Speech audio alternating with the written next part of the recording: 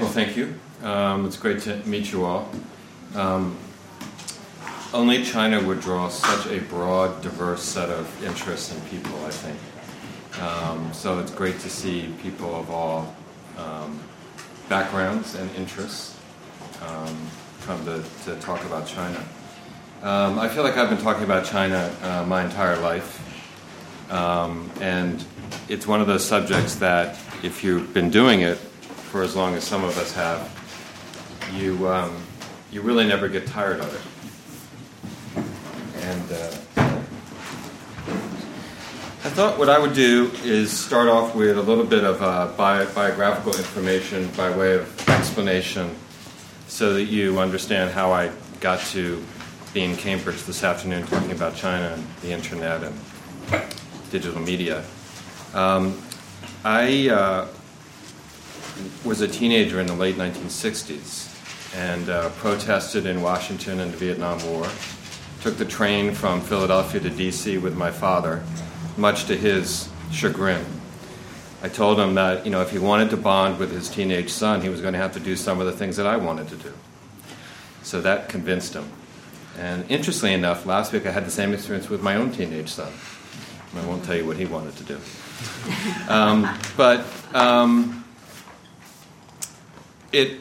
I think some of those influences in my life created an interest in China when I was in college.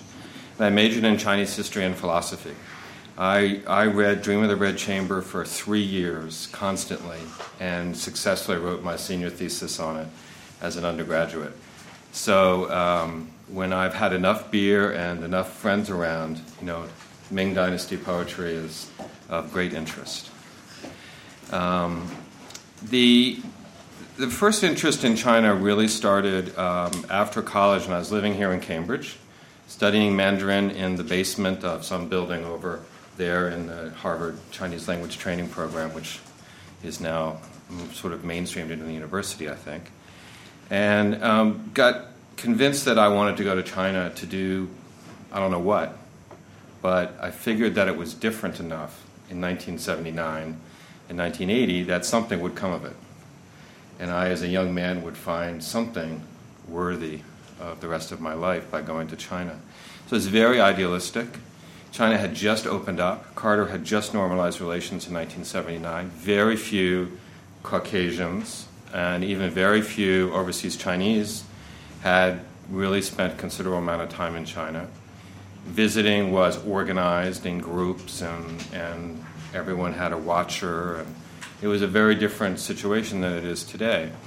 So I arrived in China in 1980 in May to teach English and American history at a university in Hunan province in South China. And I can admit now I had no idea what I was doing. I was trained as an English teacher in college, so I had teacher training. I knew how to prepare lessons. I could actually teach something. And I had a lot of knowledge, I think, built up. And I was able to find a position teaching at Changsha Railway Institute in Hunan province.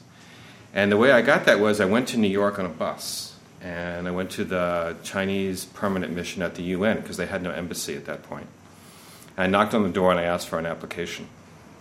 And so they slammed the shutter shut.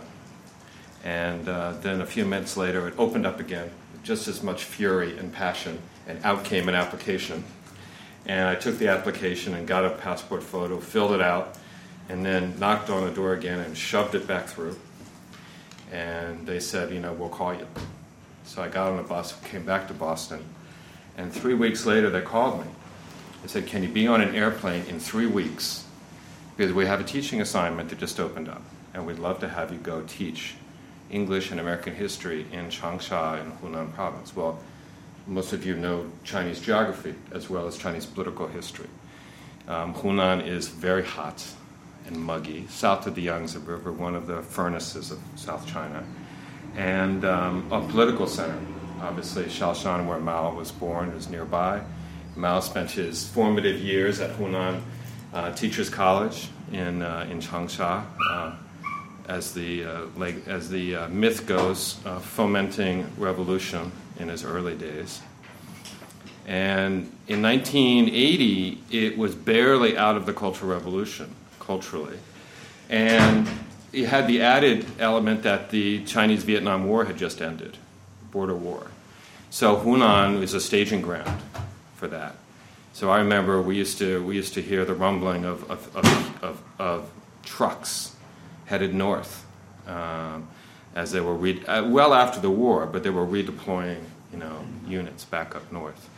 So it was an interesting time to be in South China. There were 4 Caucasians in Changsha in 1980, and maybe a couple of dozen Huaqiao, overseas Chinese, maybe a couple of dozen, mostly from the Philippines, from maybe Malaysia, places like that. Very few from North America or anything. So it was very isolating.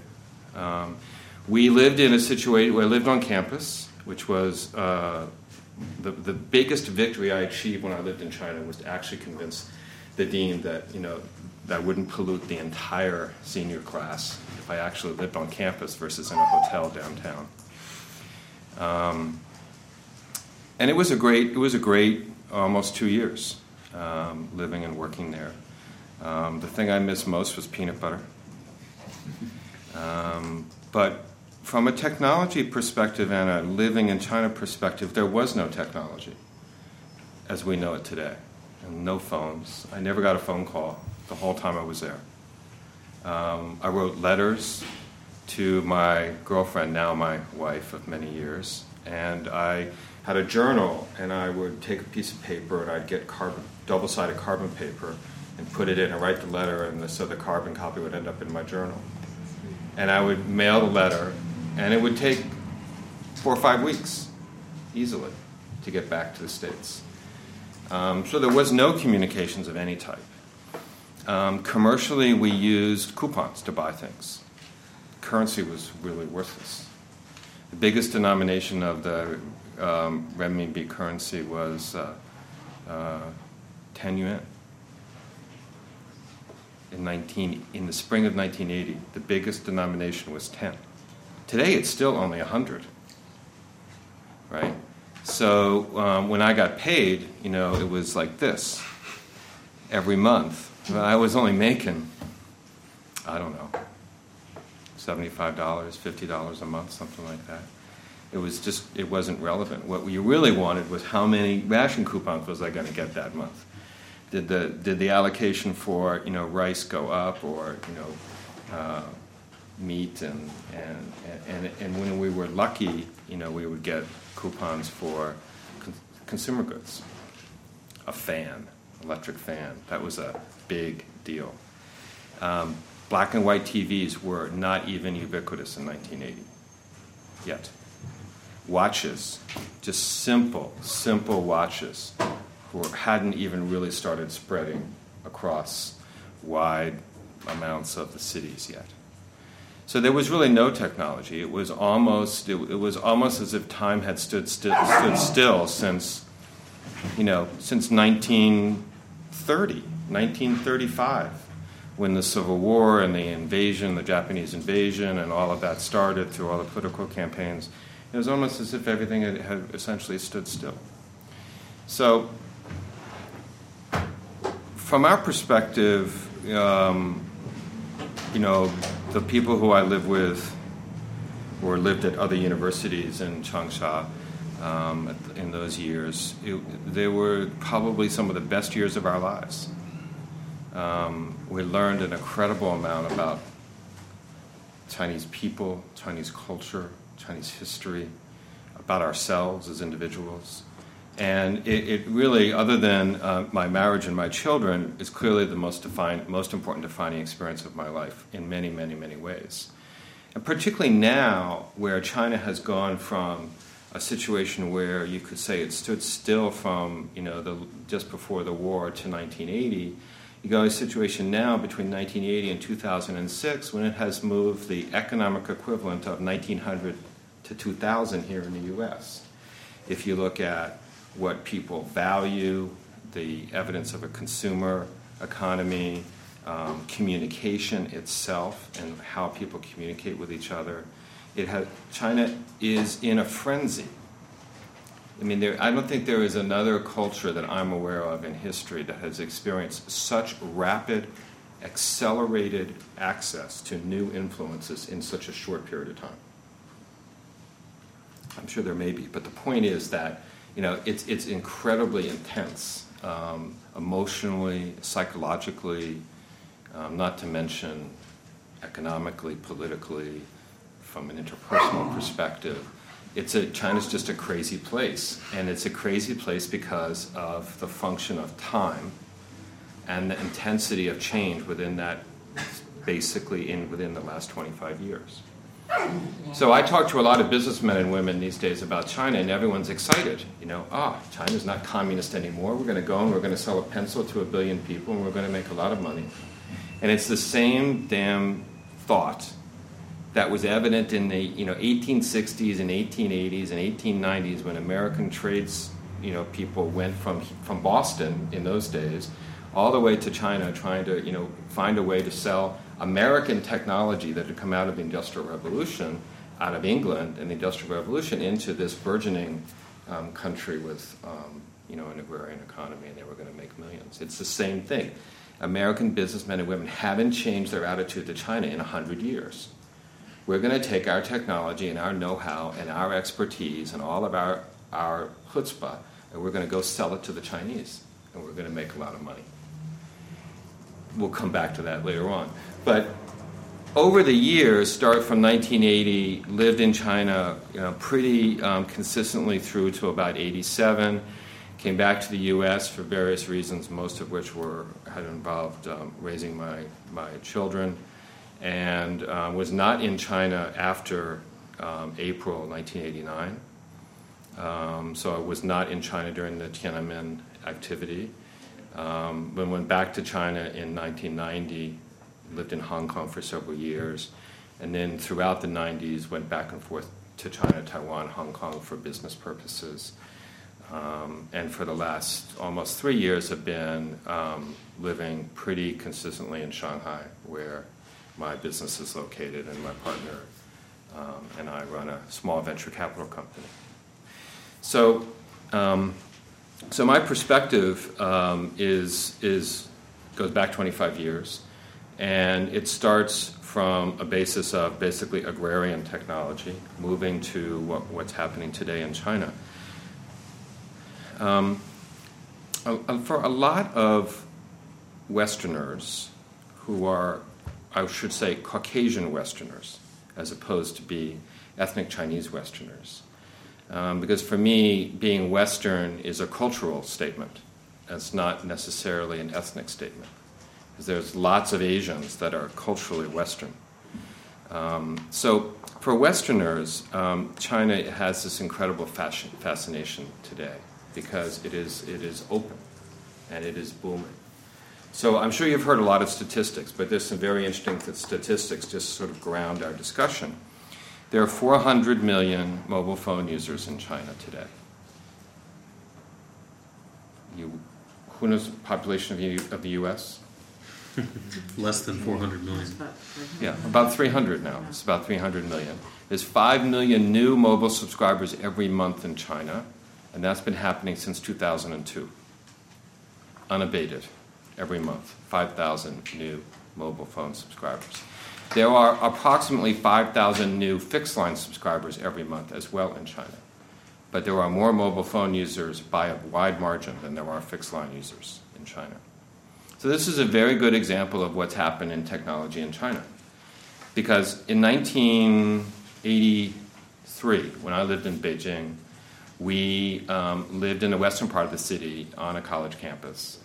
And we had a lot of trouble making phone calls, because in those days, Beijing had an old analog switch, telephone switch.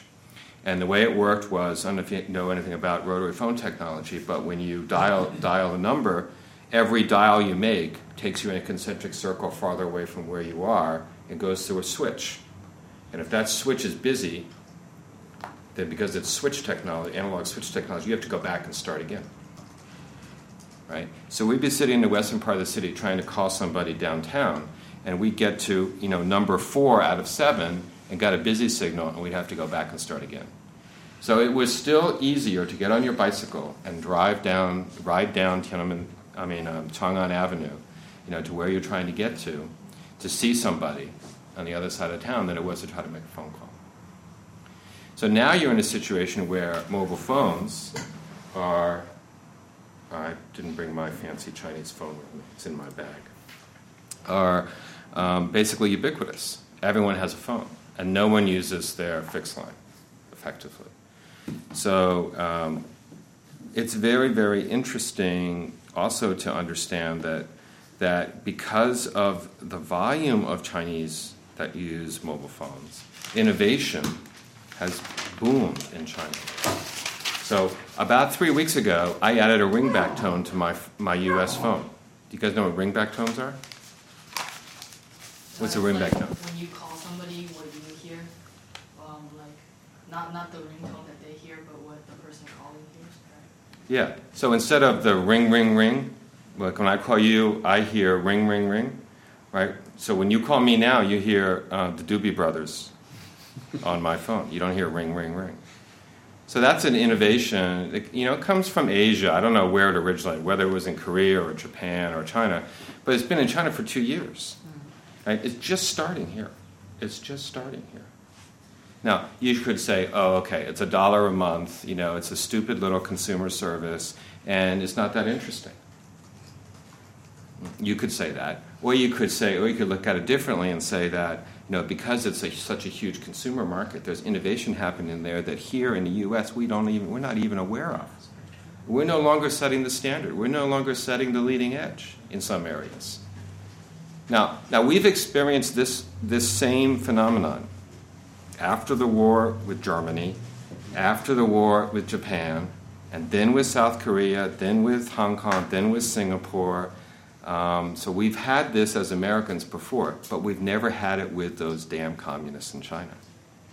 And this is actually, sorry, I don't mean to swear, but this is the issue.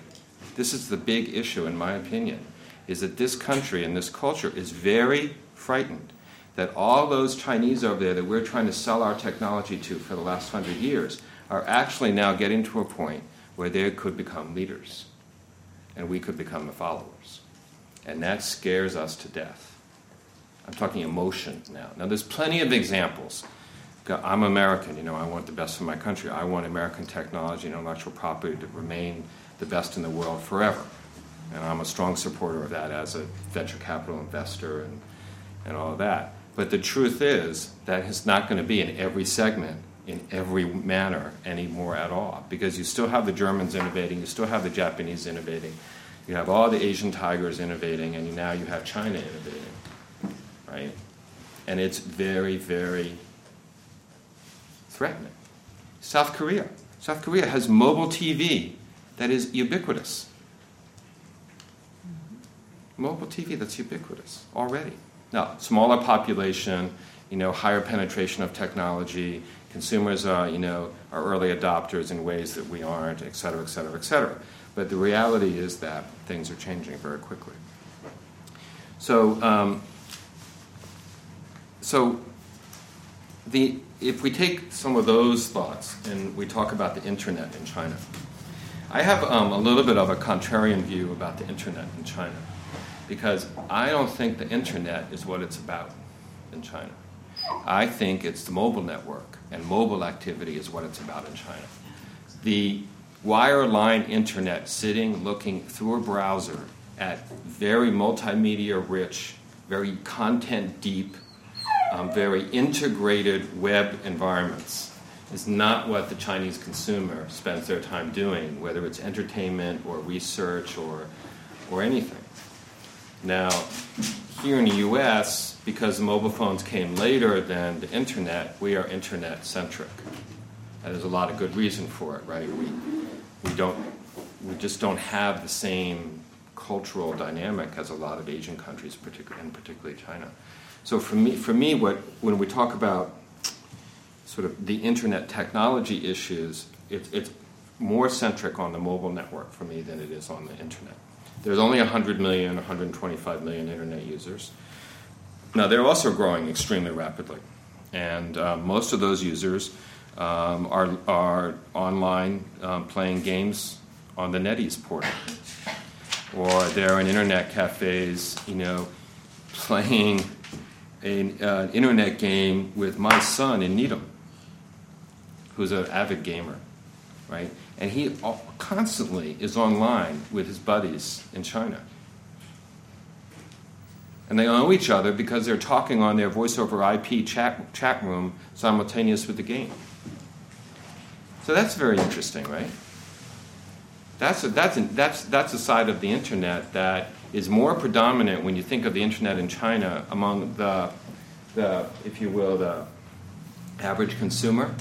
The average consumer doesn't go online to research cars or research consumer goods or even to read news. They go online to participate in community activities such as gaming. Because gaming is valuable in China and popular in China because it's a community activity. It brings people together. That's why there's 5 million new mobile phone users every month in China, because the culture is about community. It's about talking. It's about communicating with each other. Those of you who speak speak Mandarin know also that Chinese as a language is very repetitive. You say the same thing in different ways when you're having a conversation. Often you'll repeat yourself. And it's a cultural way of talking, right? And it used to annoy the hell out of me. I'd say, you said that already. Well, why are you telling me again? Well, it's because it's part of the communication process. Well, that is music to the ears of a mobile phone carrier, right? Because if I'm going to sit here talking to, my friend, I'm going to talk for a long time. So minutes of use, which is the metric that mobile phone carriers like to look at, is very high. It's very high. You sit on the phone, you talk. And then the other thing you do is you send SMS messages. So here, SMS, we barely know what SMS is here, right? In Asia, in parts of China, SMS is used as a proxy for the internet, basically. You can send SMSs and do search. You can search databases using SMS technology. You can search for restaurants. You can search for bars. You can search for shops. You can search for sales, right? You can go, there's a beta deployment in Guangzhou in one of the walking street districts where they have location-based services, ad placements happening. You walk down, if you subscribe to the service, you walk into this area, and there's a sign that says, if you want to subscribe, send subscribe to this short code, 8558. And then you get a message back, and you're subscribed. That means that 5 yuan or whatever it is goes onto your phone bill. You subscribe. And then you walk down the street, and the carrier knows that you've subscribed to the service. So you get ads served to your phone from the shopkeepers nearby. Sales. We're having a sale today. You want to come in and look at this new pair of shoes? You want to come in and look at this? Right? That's a live deployment that's going on, right? So that's really interesting, right? That's interesting innovation. Here we'd be worried about privacy issues. We'd be worried about, pricing issues. We'd be worried about all these things that regulated capitalism has come to know and love. But in China, where you have unregulated capitalism, a lot of these innovations are actually more possible. Can I ask why the money flows that direction? You would think that they would pay you or reduce your phone bill if for the opportunity to have ads served that way. In other words, why do you pay money? You pay to subscribe to the service. Right. But presumably the advertisers who are walking of the stores past which you were walking would be willing to pay to gain access to you. Yeah, they're paying the carrier to serve the SMS message onto your phone. Yeah. The carrier is paying for the ad placement. Is why you also then pay. Well, because the carrier can make money. No, but why the consumer would want to pay? Right. Well, because the carrier can make money off the consumer. Why would the consumer do it? You mean? Right. Yeah. Well, because they have no other way of getting the information. So they want to receive advertising. Yeah, they want to receive. They want to know. But it's also Because- supposed to be with deals, too. Because they're going to get the deal. Right. It's all priced around getting the deal. So If it's you're kind of if you can discounts get a and deal, coupons and so on. yeah. Right. So it's not just advertising, buy the whatever thing. No, I'm sorry. I didn't Yeah. describe it correctly. It's actual, actionable advertising. You get an ad, you walk in the store, you show them you have the message, and you get a discount. Ah, okay. That's Right. different, yeah. You get something immediate. It's not general, broad purpose advertising. Right. The way that they advertise in this country. Right. Well, I mean, we're looking at LBS here too. Location-based services, I think, is a big direction. Everyone's thinking about it, but it's interesting to actually see it operating.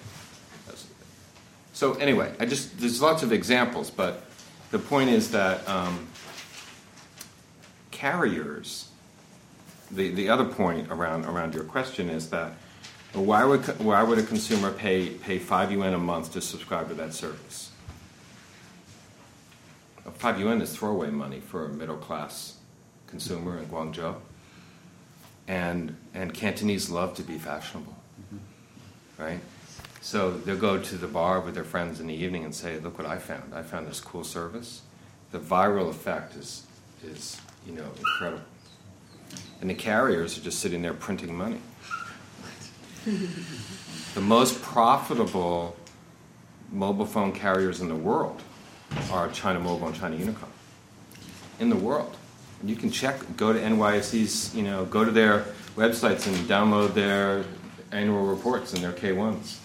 They're the most profitable companies in the world. They have balance sheets to die for. They have more capital on their balance sheets than they know what to do with. So I think that to summarize a bit of this first discussion is, what is China? Is China a communist country trying to be capitalistic? Is China a country struggling with its past to find its future? What is China today?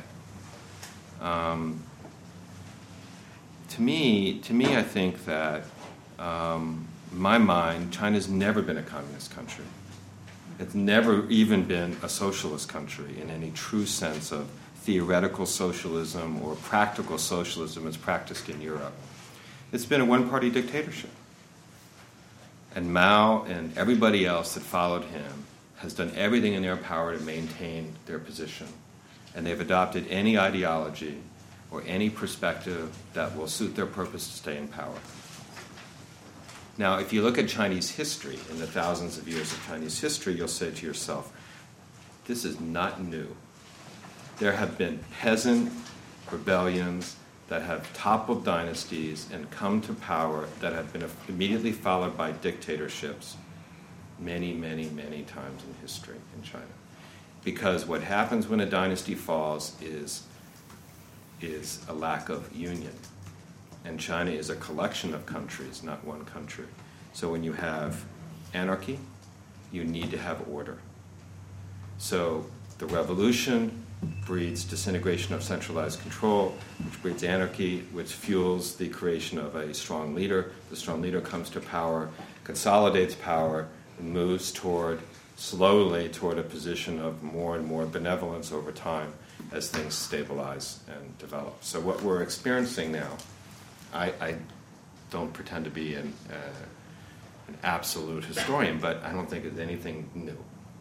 It has a modern flavor to it and has a modern picture to it, but it's nothing new. And I think that's the way lots of Chinese view it.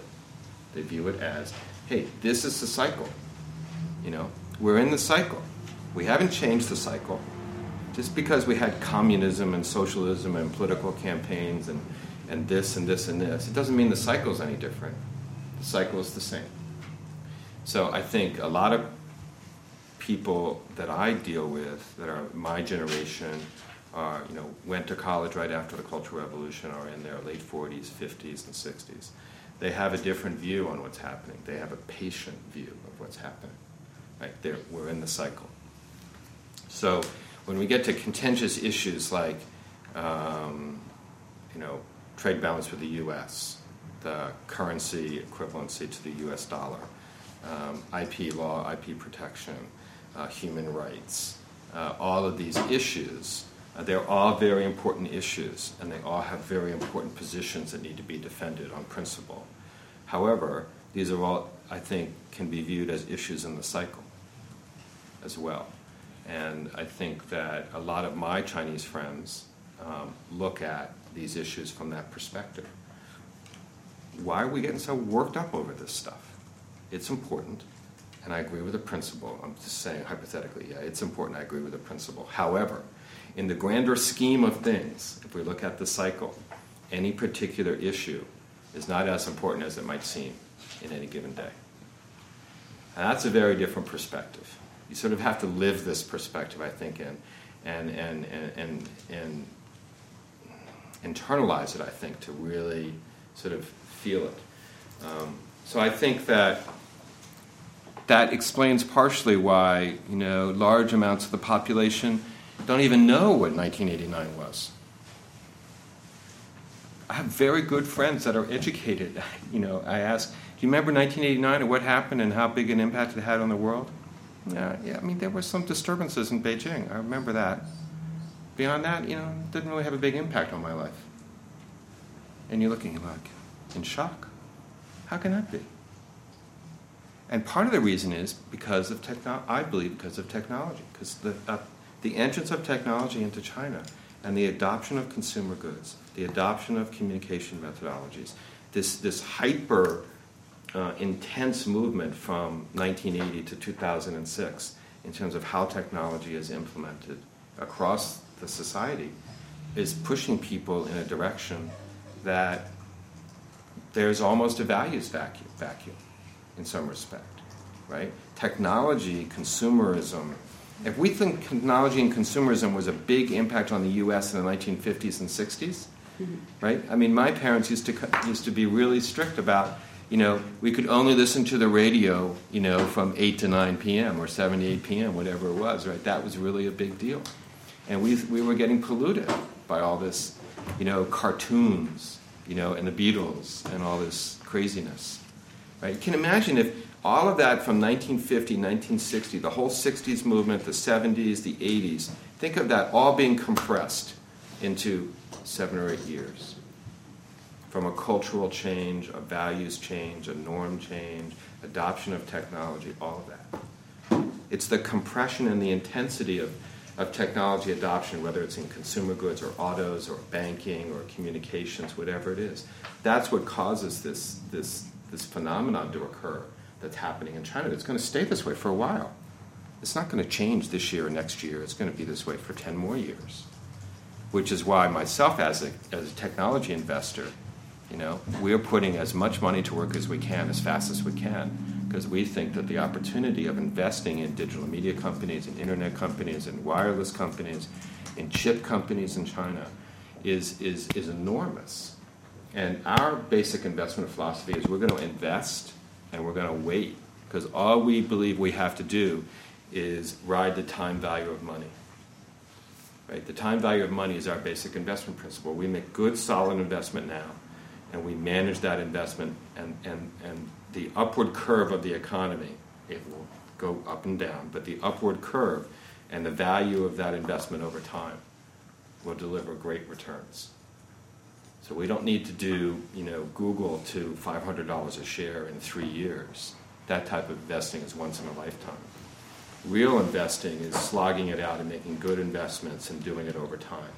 And China is a place and a market that resembles the 1950s and 60s here in the U.S., where technology is being adopted, consumerism is starting, and there's going to be a lot of winners over a course of 10 years or 15 years from an investing point of view. And that's what we're after. Now, along the way, we're going to have to make some very hard decisions. What do we invest in and why? Right? We talked last time about this question, right? Where we are Americans. We believe in American values. We abide by American law. If we cross American law in China, we'll get put in jail in the U.S. So we're not out there as cowboys doing anything we want or anything we think we can get away with. That type of investment there are people that do that, but that's not what we do. So we do need to make ethical judgments. We do need to decide is this company going to really abide by intellectual property rules? Are they going to protect what they have? And are they going to steal from other people and claim it's theirs? And are we going to benefit from that? And we have to make a judgment about those things. It's very, very difficult. Probably impossible to get 100% accuracy there. But you have to make a judgment with all the best ability you have. And then you have to question that decision again before you put your money down. Because every time you push the button to wire the money into a Chinese company, you will never get that money back unless the investment is a success. So what we tell all of our investors, you invest with us, you have to be prepared to walk away with zero. In fact, it'll cost you money in legal fees. So if you want to invest $1 million with us, you'd be prepared to write off every single penny and pay your attorney $20,000 for the right to do that before you give us your money. Because that's the assumption you have to go in with. And if you go in with that assumption and I return $10 million to you after 5 years, you're going to be very happy. But if I tell you, it's zero, then I was honest with you. Right? And on that basis, investing in China and Chinese technology companies is a positive proposition. A lot of people are thinking that China, you can make a lot of easy money in China. Traders make easy money. It's not easy, but people have been making money out of the Guangzhou trade fair for many, many, many, many, many years. And there's lots of people that can trade and be middlemen. I mean, Hong Kong exists because of the principle of playing a middleman. That's how Hong Kong was created, and that's how it still functions today. And there's lots and lots of people that can make a lot of money doing that. That's one way that China is different than India. India does not have a Hong Kong. I wrote a paper on this about 5 years ago. Why? If India had a Hong Kong, India would be more similar to China today. Why? Because Hong Kong allows Western-style investment activity to occur inside basically an emerging economy. And it creates a class of financiers and entrepreneurs that know how to do business, upriver in Guangzhou or Shanghai or Wuhan or Nanjing, but can be accountable to Western financial standards. And India's never had that. Goa, maybe, but not really. And if they had had something like that, of course you wouldn't wish that, there was a colonial presence in your country, although India was a colonial country for a very long time. But economically, Hong Kong has played this incredibly important role to allow China to open. Now they're struggling to say, okay, now we help China get open. Now what do we do? We were successful beyond our wildest dreams. Now what do we do? And Hong Kong is figuring that out, I think, quite successfully in the last couple of years. One reason is because they now have a Disneyland in Hong Kong, which is no small matter. It attracts an enormous number of tourists who bring foreign currency from all over Asia, not just China. So I'm getting a little random now in my comments, but I just thought I would start off by giving you some perspective and talk a little bit about what's important to us as investors. And I guess the summary comment would be that China is a fascinating place. But until you have lost money as an investor, or been entirely frustrated as a tourist, or totally confused by not knowing enough Chinese and trying to communicate, and until you have been inside and failed. I mean, failure in a good sense, right? Unless you've been frustrated and failed and had experiences that are negative in some respect, you don't have a prayer of understanding how to operate in that country. You just don't. You have the illusion of it, and you're on the 82nd floor in the Grand Hyatt in Pudong, and you've arrived in China to do a deal, and you're leaving the next day. That deal's not going to work. It's not going to work. And that's where businessmen and women today are really making enormous mistakes, because they don't know from anything. And that's not good practice anywhere in the world. That's not unique to China, right? But China is really this like flies on a dead cow. They're just, everybody is arriving with their carpetbags, and if you who are earlier in your careers have any ability to influence, go to China, be frustrated, be lost, be angry, fail, get in a fight, understand what's going on, because if you're up here, you'll just always stay up here. So that's a perspective that I bring. I was lucky enough to be able to go to China a very long time ago. It seems like a long time ago.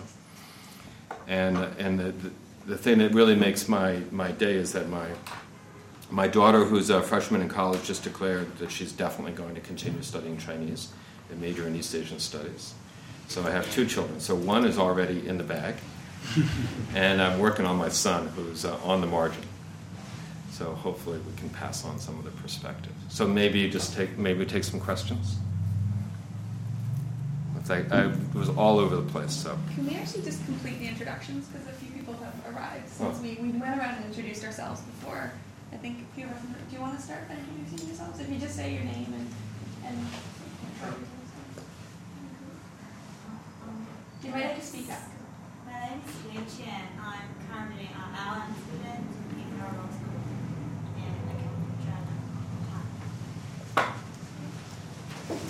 Hi, my name is Wen Haoshen, in Chinese Chen Wenhao. I'm also from China. I'm a student of Harvard Law School. Previously, I worked for the Shanghai office of Zhongsday as a practicing lawyer, doing some merger acquisition job, also venture capital work. Thanks. You didn't get to introduce yourself? Lucas DeLeo, World Trade Center, Boston. I'm Christina Shi. I'm a freshman at the college, and I was born in China. Did you introduce yourself? Okay. where in China? Fuzhou. Suzhou? Fuzhou. Oh, Fuzhou. I'm Terry Fisher. I'm the director of the center. This is my noisy dog Mika for his Phoenix activity. Lovely dog. So Mary had a question, I think. Oh, that's right. I was in Harbin in the fall of '88, and at that time, the Cultural Revolution was still pretty fresh in people's minds, even though it had been, a number of years. And I'm just thinking of the people I knew from that time. If I picture them working with location-based services, I think, well, I would expect them to be skeptical because they didn't like the idea of dossiers being kept on them. So I would think they would have privacy concerns. So I was wondering if the older generation that did experience the Cultural Revolution is a bit more reserved about some of these new technologies, or if that's just part of the cycle that they recognize and they say, well, we don't care so much about that. Oh, I think your assessment is right. I think older generation, so 60 and above, would be very skeptical, but not on of a phone. But what else a phone could do, I think they would be skeptical. They probably never go online, probably wouldn't use a PC. I mean, there's exceptions, right? But we're stereotyping, so probably not. Everything we talked about, the innovation, is all the 20-somethings. Mm-hmm. It's not teenagers necessarily, because the teenagers are still controlled by their mothers in China, right? It's the 20-somethings that are out of college, beginning to have a first job, 20 to early 30s. That's the generation. That's the age where everything's happening. And I think you see a big difference. It's like, think about, I don't know what your generational position is, but some of the analogy might be that parents who grew up in the Depression in the U.S., right, in the 20s and 30s, right, they have a very specific perspective on waste and consumerism and all of that. They're very skeptical about all of that stuff. Those are my parents, right, or even my grandparents, right. And that's the generation I think that you're talking about would be similar, because they grew up, even though they lived through the Cultural Revolution, right, but they survived it, So there's a certain emotion attached to that to say, if we can get through this, what do we need all this extra stuff for? Right? We lived on nothing. And now we have all this excess, which is great for the younger generation. Right? We want it for the younger generation. So they're But not for us- suspicious of the technology as allowing a recurrence of repression? Well, if I could interject there, I get the sense from my time living in China that anybody who's experienced that period of time has always operated under the assumption that they have no privacy anyway. And so I don't think that they would have expectations of privacy or denial of privacy because, when I was working in China, I operated on the assumption that everything I did was on the record. And that if I wanted to have a truly private conversation, it would have to be in a field. And I think anybody who's from the Cultural Revolution generation automatically assumes that and would never trust any technology or any company to preserve their privacy, no matter how many guarantees they have.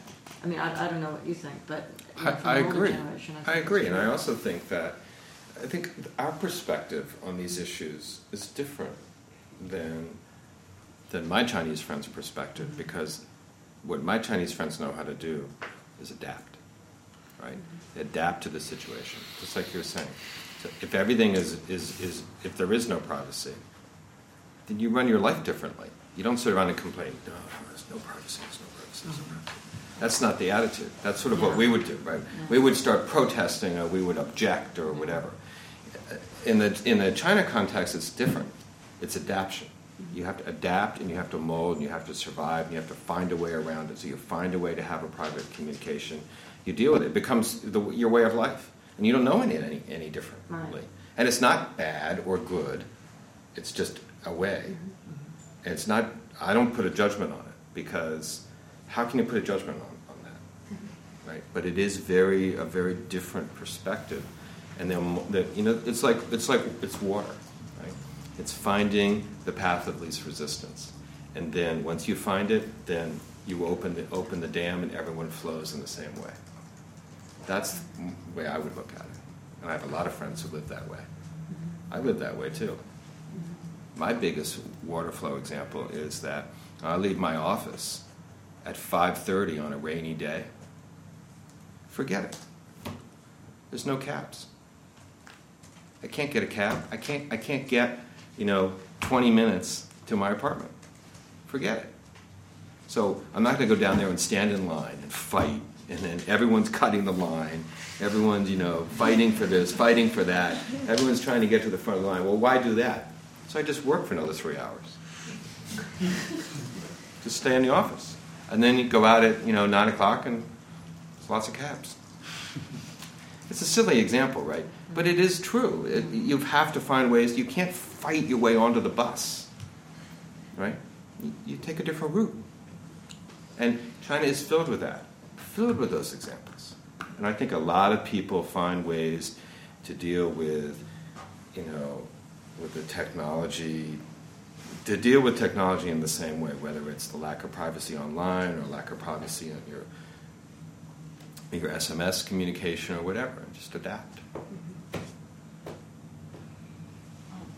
I was wondering, the same thing about the adapting. I think what's happened to the, at least in what I've seen, Chinese people and their regards to the news, for the most part, because of the Cultural Revolution or whatever, it feels like most Chinese people aren't interested in the news. And what they're much more interested in is, tabloids and stuff. So that even now with the advent of blogs and all of that in China, there's still no really good way to find out the news, international news, and Chinese news, regardless of censorship. What do you think that will? Do you think that will change in China, or do you have a different opinion about the situation? I think it's a very broad. It's a good question. A very broad question. Very hard to stereotype. I think in the countryside, in the rural areas where, what's the current number? 70% of the people live, right? Maybe 60-something, 70%. I think international news is irrelevant. And I think national news is irrelevant. If you live in Cincinnati, right, you care about national news. If you live in a little town in the middle of Ohio, you probably care, right? But I don't think somebody who lives outside, pick a place, go upriver from Wuhan an hour, right, and pick a small industrial city along the Yangtze River, right? I don't think the people that live in that town of 500,000 people, really care. I just don't think it's relevant to their lives. What's relevant to their lives is what's close by. And in that sense, news doesn't matter, because what's important are the relationships that those people have. The relationships they have at work, the relationship they have in their residential area or their relatives. That's the world. That's the world. Now you could say that's, it's just isolating and a lack of education, a lack of exposure. All those things may in fact be true. But I also think what's true is the reality is true. Right? Now if you look at the cities, if you look at, tier 1 cities, right? Beijing, Shanghai, Guangzhou, whoever else you want to think is a tier 1 city, right? Tianjin, Wuhan, Nanjing, all those types of cities. I think news is very relevant. I think people do read the newspapers. They do, I see people sitting on the trains and in the subways and, read newspapers, They could be reading tabloids. They could be reading sports. They could, I see a lot of people reading the Financial Times Chinese language edition, which actually is a pretty good paper in terms of information. But they're not reading the paper for information that's going to contradict the government. And you don't find that in newspapers. You don't even find that online unless you know where to look. I think they're reading the paper because they want to know sort of what the government line is. They want to know what's going on.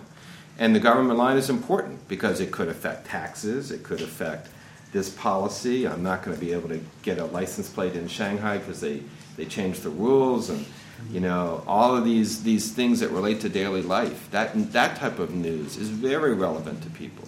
And they want to know that. And what's the latest interest rate if I want to, buy a new condo? Right? What's the real estate price situation? Right? So any news items that are related to my personal or family wealth or my economic status or how I'm going to help my family or look out for myself so that I can adapt and survive, that news, that information is very valuable. I think is read widely. But as far as news about, international affairs or even, right now it seems to me that the problem with censorship in China isn't even that there is censorship, it's that even if there wasn't censorship, people would look. There's no demand for that kind of information, or very little demand. Do you agree with that? I think there's not a lot of demand. Because I think the portion of the population that's interested in that is very small. Do you think that'll change in the coming years? I think everything will change, sure. But it'll be slow. There has to be a reason, right? Why? How many people in the U.S. are interested in international news? What's the number? 30% of Americans have a passport? It's some small number. 40%? I was going to say it's that high. I don't know what the number is, right? But are we really interested in international news? Look how we were duped into going to war in Iraq. Yeah, there's some really interesting stats, too. There was a survey that was done between the Academy of Social Sciences and the Merkel Foundation that found, in terms of the most trusted news sources online, actually Chinese domestic sources were more trusted than foreign sources, which was wild, but very, very interesting. Right. And, there's enough nationalism, I think, also on the web that people are inclined to assume that, say, a New York Times story or something will have a certain political slant that may naturally be anti-China and maybe sort of discount things that may be critical of the Chinese government that are coming from foreigners. When criticism of the Chinese government comes from Chinese, is written by Chinese journalists and gets posted on a bulletin board in China, I think that's very powerful and people trust it. But if it's written by a foreigner coming from an outside foreign news source, I think people tend to discount it a great deal because they kind of feel that, these foreigners just trying to bash China and kind of get defensive. So. Absolutely. I agree 100%. It's very different. How does the level of, or the sense of nationalism fit in to the in the sense of priorities among the making a living and getting the car and you've got you think back to the first event of the Bush administration was the spy plane, and in a sense we're lucky we're fighting with Iraq and not some other handy opponent. And having said that, is there perception? I was there in 95, 96 summers, and my wife is from Taiwan, and so that was an issue that we could talk about. And clearly there is a sense of nationalism vis-a-vis Taiwan, but that's sort of from their perspective, an internal matter. But how does nationalism vis-a-vis the United States or vis-a-vis Europe fit in at this point? I think nationalism is extremely important. I think a lot of people in the U.S. use nationalism as a code word for fascism in China. They talk about nationalism in China, but what they really mean is China really fascist? Because that's how fascism developed in Germany, right? Out of a renewed nationalism after the First World War and the imposition of all of the economic and social controls in Germany. And out of that grew a nationalistic movement that grew into a fascist movement.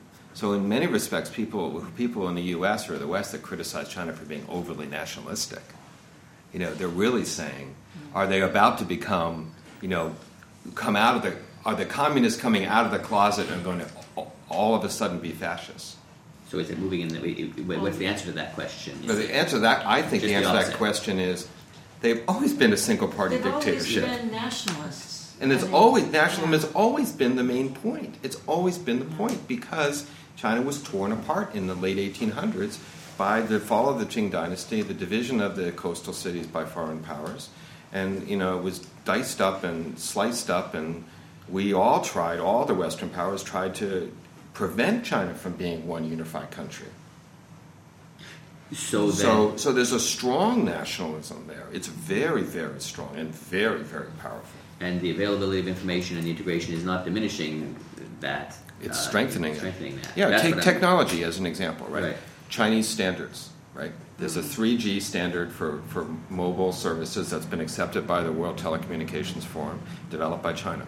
There are a plethora, 24 Chinese standards that are being promoted against U.S. standards for technology, whether it be Wi-Fi encryption, whether it be digital media broadcasting, whether it be 3G license. I mean, all of them. There's lots of them. And that's a nationalistic attitude. That's basically saying we're sick and tired of paying royalties to the U.S. companies for technology that we can invent. You just give us enough time. We'll invent it, and we'll create our own standard, and we'll pay less royalty to the Western economies, and we'll have our own, which is precisely what the U.S. did vis-a-vis Germany and vis-a-vis Japan. It's a natural position for an emerging, strengthening world economic leader to want to standardize and thus benefit their economy. And that's what's happening. And to interject on the spy plane crisis, just quickly, an anecdote that kind of supports the point. I was reporting for CNN from China during the spy plane incident, and it was very, very interesting, the chat rooms and so on in China at the time. If the Chinese internet had its say in what happened in the spy plane crisis, the American crew would never have been sent back, and they would have been hanged. It was very. People were very, very upset and felt the Chinese government had been very weak at compromising goal. And so that's something I think that really shocks a lot of Americans. But the rage out on the street the day the crew got sent back was tremendous. People were very, very angry. Sure, because the colonial occupation of China is something that has been relegated to the back pages of our textbooks in the U.S. It is front and center in the Chinese public mindset. Front and center. And the Chinese government is not going to let any citizen ever forget the humiliation that they suffered, whether it is the Ikushuni shrine issue in Japan, whether it is the U.S. occupation of the coast or the British occupation of Hong Kong, you name it. There's a long list, and every one of those examples is going to be maintained front and center because it maintains the party's legitimacy as the leader of the country because they solved that problem. They kicked everybody out. They unified the country. That's the nucleus of their power. That's the credibility of their position. And we in the West underestimate how front and center it is in Chinese minds. Your example is testament to that. And there's many, many more examples.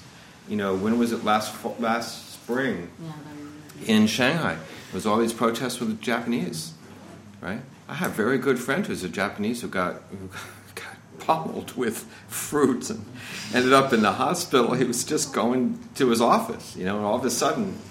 Yeah. No, so it's very on the surface. Mm-hmm. Oh yeah. Very much on the surface. I got attacked by a mob after the U.S. bombed the Chinese embassy in Belgrade. Do you think part of that is it's orchestrated by the government because they can control the media?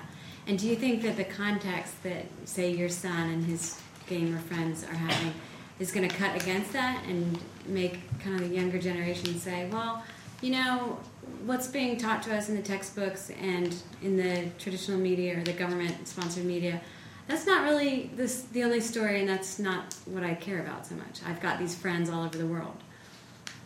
I hope so. I really do. As he blows them up. I hope so.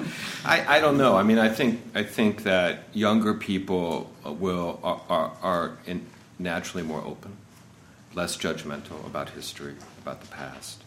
But I think it would be naive to think that young people in China don't have as part of their DNA a degree of this nationalism. It's just like Americans have their DNA that we are individuals. And the individual is sacred. It's the same type of cultural embedded of values. So I think it's there.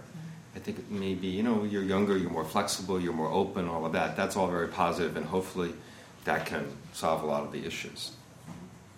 So we have two questions here. I don't know if yours is on point, because we also have Professor Fisher was a while ago. Is this related? It's something related to nationalism. Okay.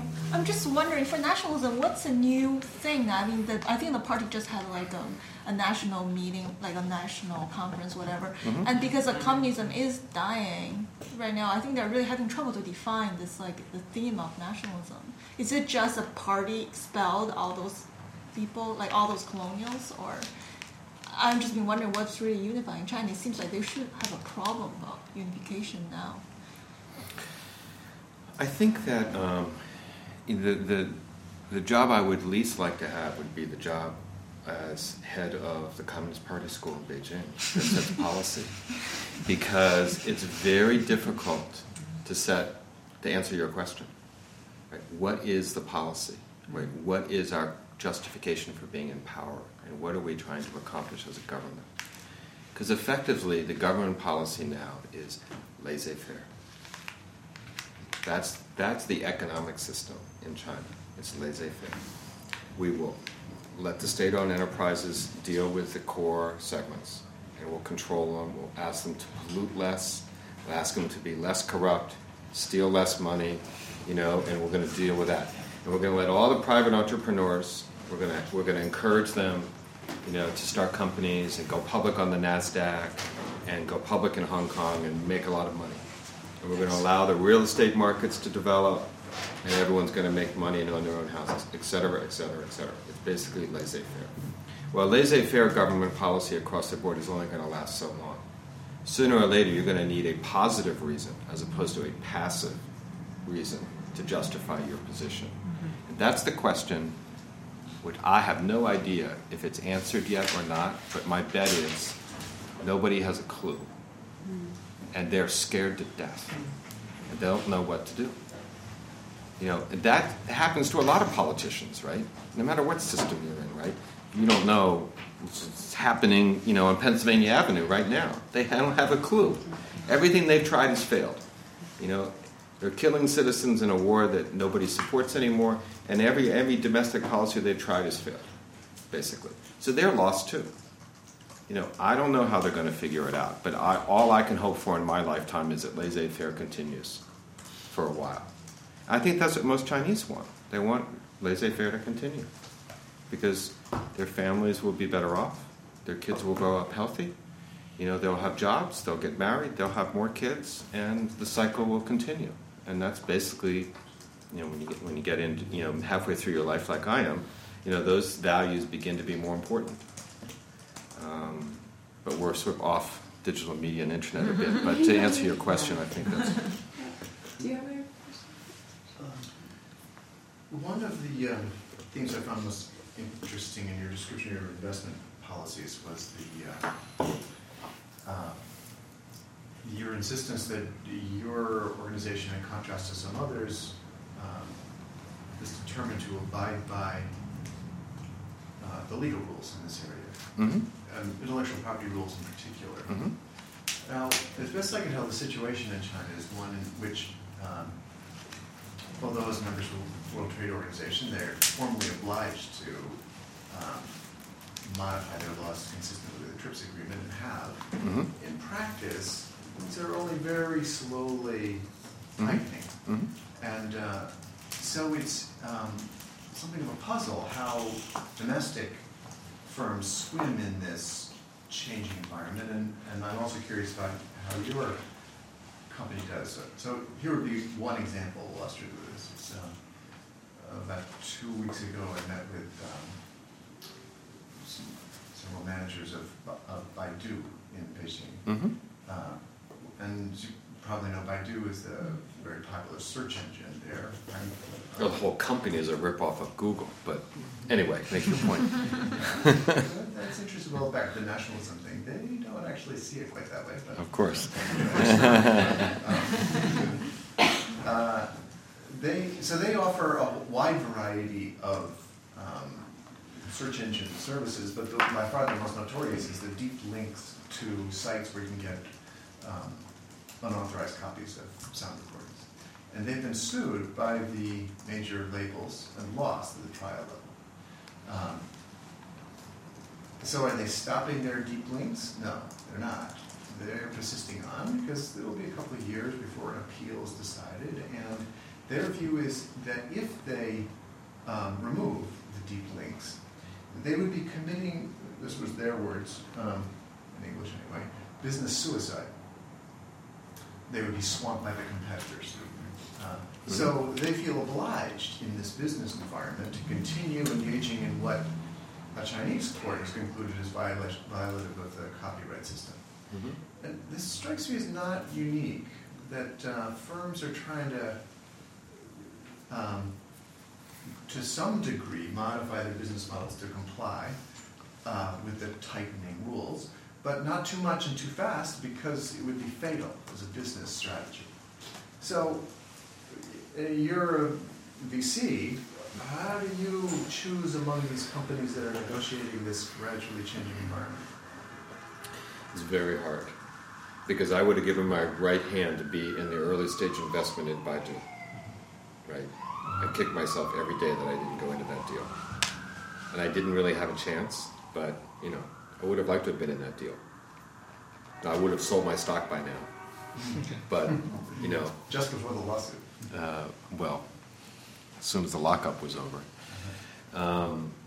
But it is a very difficult, it's a very difficult line. And there isn't a good answer for it. I think my test is, can I sleep at night? It's really how I look at it. I view myself as a very ethical businessman. I have been for many years. I've never had any difficulty. I've worked in IBM and DEC, big companies, small companies. I've seen a lot of different value systems. So we invest in a company. The company grows, and then we find out after it's gone public that it's breaking all these laws. So what would I do in that situation? I'd probably start selling. I'd probably start selling my stock. I wouldn't unload it, but I would start selling it. And not because I'm breaking any laws, probably because, I couldn't look the next entrepreneur in the eye and say, you better abide by these laws. Because if you don't, I'm not going to invest in your company. And yet, if I'm holding over here with somebody who is a known violator as part of their core business strategy, then I've lost all credibility. So I would selfishly protect my credibility as an investor first and foremost, so that I could look the next guy in the face and say, you better follow the rules. But am I perfect? Can I be perfect? No, absolutely not. We can just try our best. You know, just to play devil's advocate on that point, though, with the flood of capital that you're seeing in China, you know, who's to say that there's not another venture capital firm that's going to turn the blind eye and come in, and if you don't invest, they'll be right there. There is. There's probably 5 of them. Absolutely. I have to be willing to give up those deals. Right. So we made it. I'll give you another example from our portfolio. We made an investment in a company that designs semiconductor chips that goes into mobile devices for mobile TV. And they've written basically a computer chip is just a mathematical algorithm, a set of algorithms, right? So when we were making the investment, doing the due diligence, we looked at their algorithms, right? And I had 2 independent contractors who I hired who didn't know each other and were one from Europe, one from the U.S. go look at their algorithms, and their job was not to tell me if they worked. Their job was, do you recognize anything that you've ever seen in your career? And these are people in their late 40s. They've been around, right? So they would not know everything, but they'd be able to say, oh, this is a commodity algorithm piece, and you can get this anywhere, and this is not a big deal. Or this, I've seen this before. I don't think they licensed this, or it didn't show up on their licensing list, or whatever. So we would go in and look at it that deeply, you know. And we found an algorithm that we were not comfortable with, and we told them to take it out and rewrite it.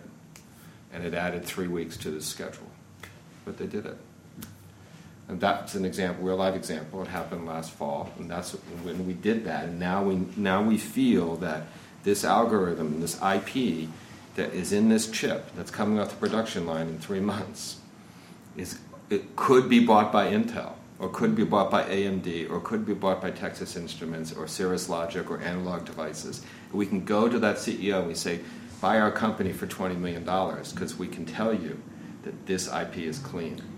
Did they? And that is an example of how we would approach it. Now, Baidu is a different situation where you can't control the IP in a services company like that. It's very difficult. In our investing, what we're doing, we're also trying to pick segments and pick products where we know we can say, because of what we've done, that this thing is clean. Now, it could still get dirty later on, right? Even if your laundry is clean, you can still dirty it later on. So that risk is always there, but we try to do as best we can. I have a question. Well, just a very brief follow-on. Did they acknowledge the origin of that? I mean, was there a lesson learned there, or did they... We didn't ask where it came from. We just said we didn't want it in there. Okay. Because if I ask them where it's from, they're going to have to tell me, and they're going to lose face, and it's going to sour my relationship with them. So we just said, take it out. And they argued a bit, and eventually they took it out. Just a follow-up for this. Sorry. Just the exit strategy your firm has been, like the companies you've been investing in, are they just basic buyouts, or they have been like going primarily trade, what's called a trade sale, bought by another company. By U.S. company or China, like bigger Chinese companies? So far, mostly U.S., European companies. Chinese companies don't quite have the capital to buy companies yet, although it's changing. It's changing. So do you think those U.S. companies are really careful about IP rights? I mean, have they been doing additional due diligence when they're... Absolutely. Yeah, they won't buy. I mean, a public company, a public semiconductor company in the U.S. has to guarantee in its disclosures to the SEC that to its best knowledge and ability, its intellectual property that it has purchased is clean and is not in violation of any laws. And if there are liabilities associated with that intellectual property when they buy it, then they have to declare those liabilities publicly in their K-1s every quarter, and that could affect their stock price because there's an undisclosed liability that has an open end to it, and that is not a good thing for a public company. And then you have Sarbanes-Oxley, which is a whole other situation, right? So what we do in our investments is when we start a company, within the first quarter of the company starting, we begin to apply Sarbanes-Oxley rules to the company. Even when it is not being reviewed as Sarbanes-Oxley compliant. You know what Sarbanes-Oxley is, Oh, right? yes. Okay, so even though it may not be sold for 2 years, we begin to apply the principles from day one. Now, this is a type of investment philosophy and strategy that a Chinese VC would never do. So this is one of the reasons. Now I'm selling, right? I'm selling. So one of the ways that we have been able to be effective as investors is we're investing in companies and creating companies that we know can be sold. So accounting, legal, and IP rules are the three things that American company enterprises value. That's what they put all of their issues on. So we are creating our firm to be known for creating valuable early-stage companies in China that meet this criteria, even though the criteria is, half the companies in the U.S. don't comply with this criteria, including intellectual property protection. Intellectual property law, in my opinion, is a joke. Because you self-regulate intellectual property theft. Engineers self-regulate themselves. That's why the law works. The law works because we respect the law. Not because the law has anything inherent in it which is good or bad or effective. It's because we self-regulate ourselves. Right? I'm looking over your shoulder at the algorithm you're writing, right? I would never do that. Mm-hmm. I would self-regulate myself. I would never do it. That's the key to intellectual property protection, in my opinion, is that it's a cultural thing. I don't mean ethnic culture. I mean, it's a work culture thing. And if you adopt that culture in your mindset and how you approach, then this intellectual property thing goes away because, as you point out, the laws are all there. It's just a question of, are people going to start complying with them? So, sorry. Everybody knows it's worth enough to do business in China, and plus this complex change and war in ethics. And I would like to hear your worst nightmare in terms of your project in China. To run a business is already messy enough. Now you're doing an investment project. You're not actually running the thing, but you're investing in something that the local Chinese are doing. Mm. I heard from your background, you have a good feeling of how Chinese operate. But I'm sure you have nightmare scenario experience you have. Mm. What's the worst case you have in terms of a business ethical project and imbalance? I would like to hear the best. Okay. Well, the worst case first. The worst case was 4 years ago. I was doing investing as an individual before Dragonvest was created as an angel investor in a Chinese company. And it was a chip design company, and I had done a lot of work with this team, and I thought they were doing some interesting stuff. And the investment was $250,000. And I knew the team for like 9 months, whatever. And I wired the money to their bank account, and the company disappeared. Well, that happens more frequently than people admit. Yeah. So now the way I fix that problem is that whenever we make an investment in a Chinese company, either myself or my partner are co-signatories to the bank account. Okay. The bank account, you cannot write a check. Without your signature. And the nice thing is that HSBC operates in China now, right? So we use Western Bank, HSBC, or other bank, and you need 2 signatures on every transaction, and one of them has to be myself or my partner. And your best case? The best case is not yet here, actually. The best case is still evolving. It's an investment we made about 3 months ago. The company is called Wireless China. And it is a very exciting wireless value-added service company that's launching its service in Guangdong right now. And I think could be a huge success. The best case in terms of ethical practices. Not necessarily return. Yeah, ethical practices, I think, other than that one example, I think everything's been okay. Everything's been okay. That's a surprise answer. Yeah, we don't have a lot of problems because we learned from that one example. We're fast learners. When you lose $250,000, you learn quickly. Yeah. I understand that you invest in companies that adhere to American copyright laws and IP laws. Is that right? Mm-hmm. So that they will be of interest to, or potentially of interest to American companies. But earlier on you indicated that a lack of laws, whether it's privacy laws or IP laws or whatever other ones, is one reason for innovation, separate from your own interest and your own criteria for what you apply for investing in the company. That's true. Is that part of the all the excitement happening in innovation in China right now? In addition to the massive population, you also said that just the size alone helps this big wave. Yeah, I think so. Medical devices is an area where we've started making some investments in the last few months, and I think that's a good example for what you're talking about. Because companies that are developing medical devices have a freer reign in China than they do here, from a regulatory perspective and an approval perspective. So they're not encumbered by all the reimbursement rules of all the healthcare systems here in the U.S., and that often will control or determine how new products are developed. Because if you develop a great product but you're not going to get it reimbursed, then why do it, right? Whereas in China, there's a reimbursement process, but it's far different. So you could have the ability for a company to create a really good product, and it could come to volume production and be approved, and then be exported to the U.S., where it could be used because it has now the patient sample sets are wide enough, and the studies have been done to prove the technology. Whereas here, you may not have ever gotten the company off the ground because nobody would have funded it because you couldn't get a reimbursement. So it's a complex example, but I think that there are now that company in our mind would still have to adhere to our rules, right, our guidelines, but the whole company itself would have a higher probability of coming to life in the context of China than it might here in the West. So I think there are examples of that. And eventually we hope, of course, that the Chinese market itself is going to continue to mature so that these companies can be created and sell their products in China and make money, make real money, not trading money.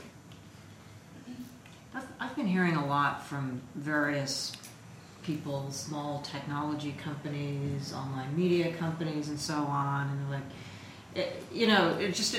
the way they describe their efforts to get into the China market just sound like they just went and took drugs and kind of completely lost their minds. Right. It's like, I met this guy at a banquet, and we were so impressed with him because his English was so good, and now he's going to be our partner, and he had this great idea, and you hear this a lot, right? And that people are so eager, and often fairly small companies, who don't have anybody on the ground in China, who really have no idea what they're getting into, partnering with people they've done no due diligence on. Right. How prevalent is this, would you say, in terms of a percentage of the deals that are getting made these days? And you see it happening on a sort of large corporate scale too. You'll see, I've heard some incredible stories over the past few years of major companies. The CEO goes in, gets wined and dined by a bunch of shysters, right, and signs a deal. Right. And then their underlings have to clean up the mess because it completely doesn't work. Right. But, why is it that people just seem to completely lose all reason when they're... I don't know. It must be like the magnetic pole on the North Pole when they pass over the North Pole on their way into Beijing, that loses like all semblance to reality. It must be a magnetic thing. I don't know. But I agree. I see it all the time. All the time. My rule of thumb is, if you meet somebody and their English is impeccable, don't do business with them. Because they spent their entire career learning English. What did they learn about business? What did they learn about finance? What did they learn about investment? What do they know about operations? What do they know about a balance sheet and a cash flow income statement? And what do they know about that? And what do they know about dealing with the relevant ministries that they're going to have to sweet talk? If they speak English really well, that means they were in the foreign language department. Yeah. The foreign language department is the liberal part of every university. It's not the conservative part. Yeah. That means that they did everything they could to stay away from the political classes. They did everything they could to be non-conforming. They stretched every boundary away from where business is done. Right? So if you're a language student, it's different, the younger generation. But for a large part, it's exactly what you said. I mean, if you speak foreign language really well, you're probably a terrible business person. Or at least that somehow they think that the fact that this guy speaks English qualifies him or her to be their perfect business partner in whatever industry. It shows that Americans have a tremendous inadequacy and insecurity. The minute we find somebody who can speak our language, we feel better. Yeah. We feel more comfortable and safe. And they don't sort of try out more than one person to see, or check on this person's background to see if they're known in the industry, or kind of basic homework. So often, people will call me up and say, "Hey, we're going to do this thing. What do you think? Does it think it sounds good?" And I'm like, "Have you checked with so and so to see if they've ever heard of this person?" Right. It's all over the place. Oh, we need to. And between now and 2008 in the Olympics, it's just going to get worse. Yeah. It's just going to get worse. So what percentage of these deals happening do you think are just going to result in people losing their shirts? Well, I think 50% of the capital that's gone into China in 2005 and 2006 from Sand Hill Road is lost already. Yeah. It's gone. That sounds about right. It's gone. It's never going to come back. Yeah. And those VCs that have gone in, they're going to go one cycle, which is usually about 3 years, maybe 4, and they'll be out. They won't survive. They won't last, because what do they know from China? So you got to think about it. You've got an ethnic Chinese investment partner who is in ABC, American-born Chinese, right? They look Asian, right? So they must know something about Asia because they look Asian, right? They must know how to do business in Asia because they look Asian, right? And they're putting hundreds of millions of dollars into Chinese companies from Sand Hill Road. What do they know? And it's happening all over the place. That's why the smartest people that have made the most money in investing in China are the Hong Kong businessmen and women, because they have been doing this since 1975. And they know exactly how to make the money, how to get in, how to make the money and get out. And then they leave the sector for the white guys coming over from the U.S., where the margins have gone from 50% to 10%.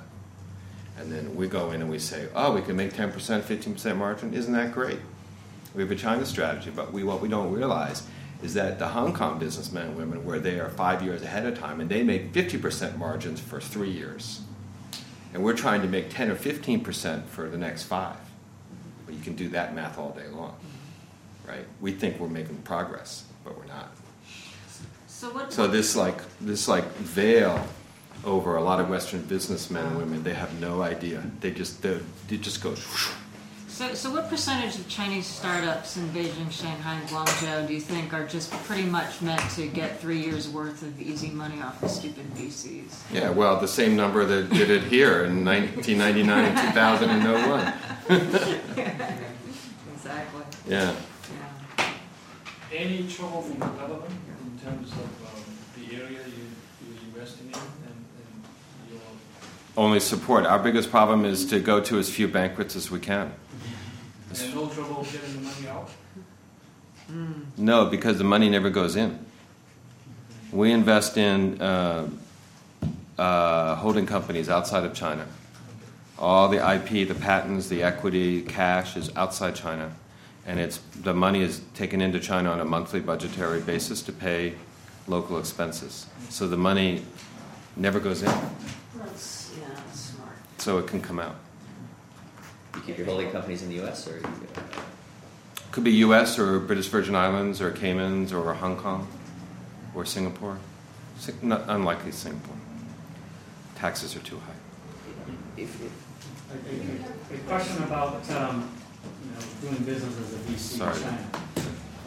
Over here, you would have a great support network, a Rolodex of friends, consultants, advisor, all the different types of media publications you can go to, and Gartner and Forrester, blah, blah, blah, to sort of help you fix things, change things, bring in new resources, whatever. I mean, what do you know, in China that doesn't exist to a great extent. Well, how do you... Oh, we have the same situation in China. Exactly the same. It's a human network. The human network, yeah. It's not institutionalized in agencies or organizations, but it's human network. I mean, some of my students from 1980 are in very important positions in ministries and in companies, for instance. So it's a human network that matters, and it's very extensive. Yeah, we have a full-time person in our office whose only job is to manage business cards. Yeah. That's her only job, and she draws maps on the whiteboard.